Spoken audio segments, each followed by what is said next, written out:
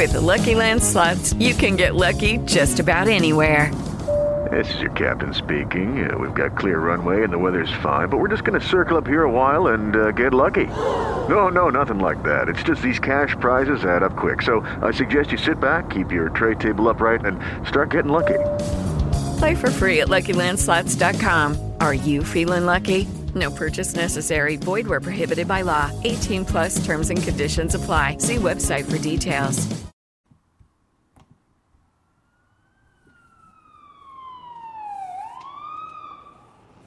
323 to 584. D5.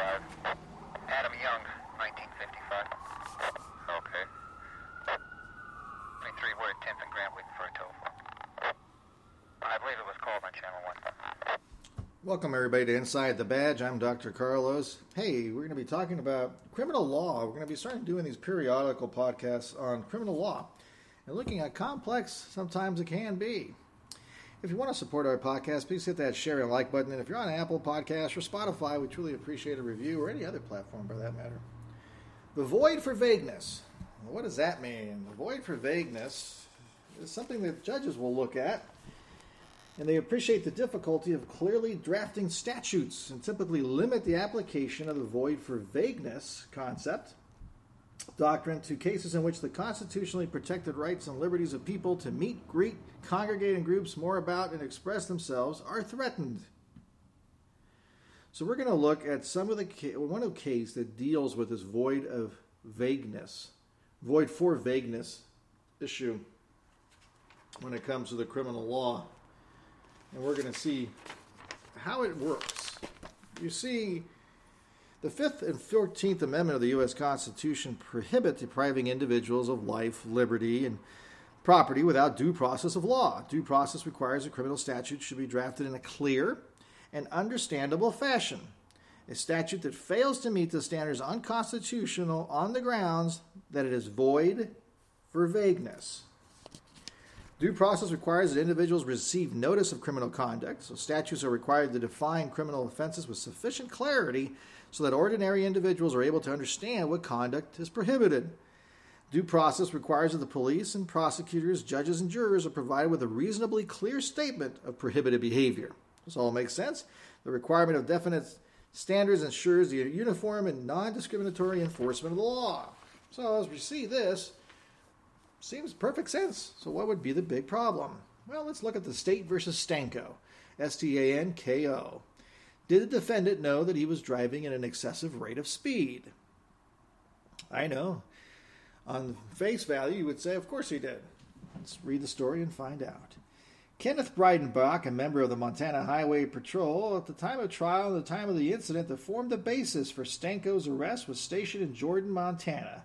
On March 10, 1996, he was on duty patrolling Montana State Highway 24 and proceeding south from Fort Peck,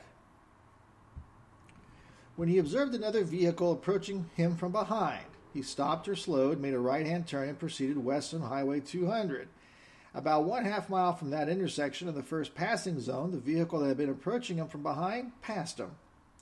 He caught up to the vehicle and trailed the vehicle at a constant speed for a distance of about 8 miles while observing what he referred to as the 2 or 3 second rule. He testified that he clocked the vehicle ahead of him at a steady 85 miles per hour during the time that he followed it. At that speed, the distance between the two vehicles was about 300 feet. Officer Breidenbach signaled him to pull over and issued him a ticket for violating Section 61-8-303 of the Montana Code.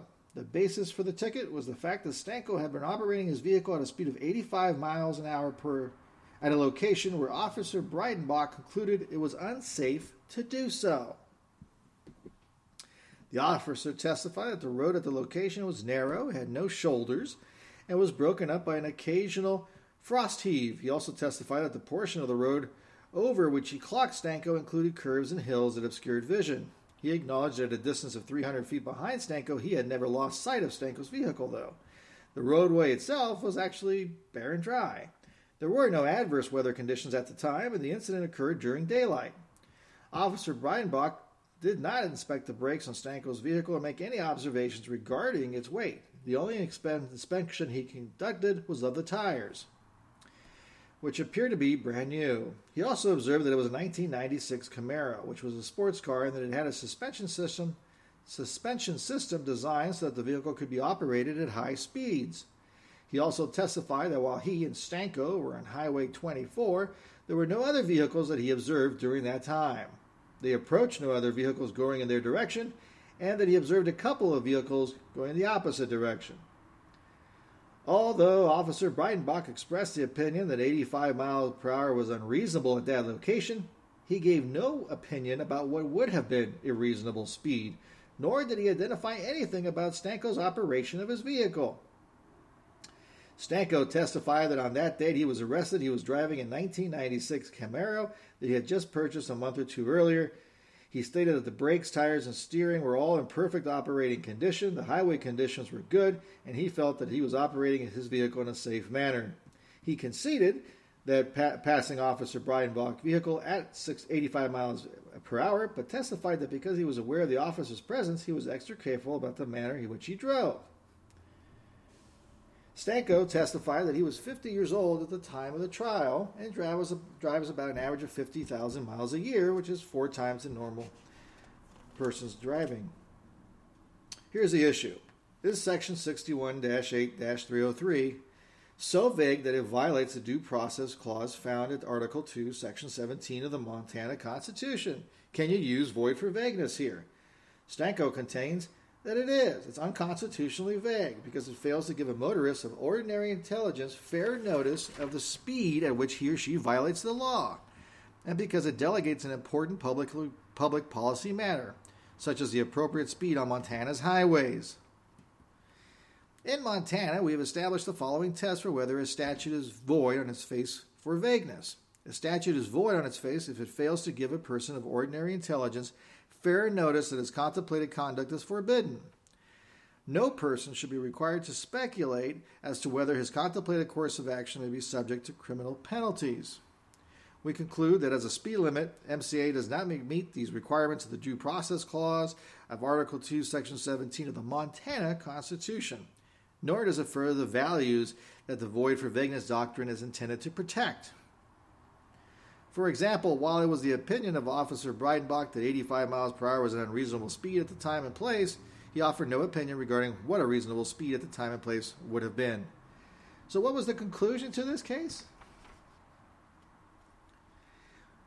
The holding was, we do not, however, mean to imply that motorists who lose control of their vehicles or endanger the life or limb or property of others by their operation of the vehicles on a street highway cannot be punished for that conduct pursuant to other statutes. We simply hold that Montanans cannot be charged, prosecuted, and punished for speed alone without notifying them of the speed at which their conduct violates the law. This, in turn, reversed the judgment that was made by the previous district court that did charge Stanko. Here's one of the dissenting arguments if you want to hear it. This important traffic regulation has remained unchanged as the law since 1955. Apparently, for the past 43 years, other citizens driving upon the highways had no problem in understanding the statutory provision. And the statutory 61-8-303 is not vague, and particularly is not unconstitutional. So you can see here the complexity of understanding criminal law. By the way, as a side note, Stanko was arrested again for reckless driving a few months later in August, and then again in October for reckless driving. He was charged on both occasions with operating a vehicle with willful disregard for the safety of people and property. 2 officers cited the fact that Stanko was driving over 120 miles per hour on hilly highways with the risk of encountering farm ranch. Stanko possessed extraordinary confidence in his driving ability and dismissed the suggestion that he was driving recklessly. He pointed out that he drove roughly 6,000 miles a month without an accident, and that he had won several stock car races. The Montana Supreme Court unanimously ruled that Stanko should have reasonably understood the manner in which he was driving posed a risk to others who did not assume the risk of driving in racetrack conditions. So there's your case of Stanko, of State versus Stanko on the topic of void for vagueness. Hopefully you enjoyed this little criminal law lesson, and we appreciate you listening. It is Ryan here, and I have a question for you. What do you do when you win? Like, are you a fist pumper? A woo-hooer, a hand clapper, a high fiver. I kind of like the high five, but if you want to hone in on those winning moves, check out Chumba Casino. At ChumbaCasino.com, choose from hundreds of social casino style games for your chance to redeem serious cash prizes. There are new game releases weekly, plus free daily bonuses. So don't wait. Start having the most fun ever at ChumbaCasino.com. No purchase necessary. VGW Group. Void where prohibited by law. See terms and conditions. 18+.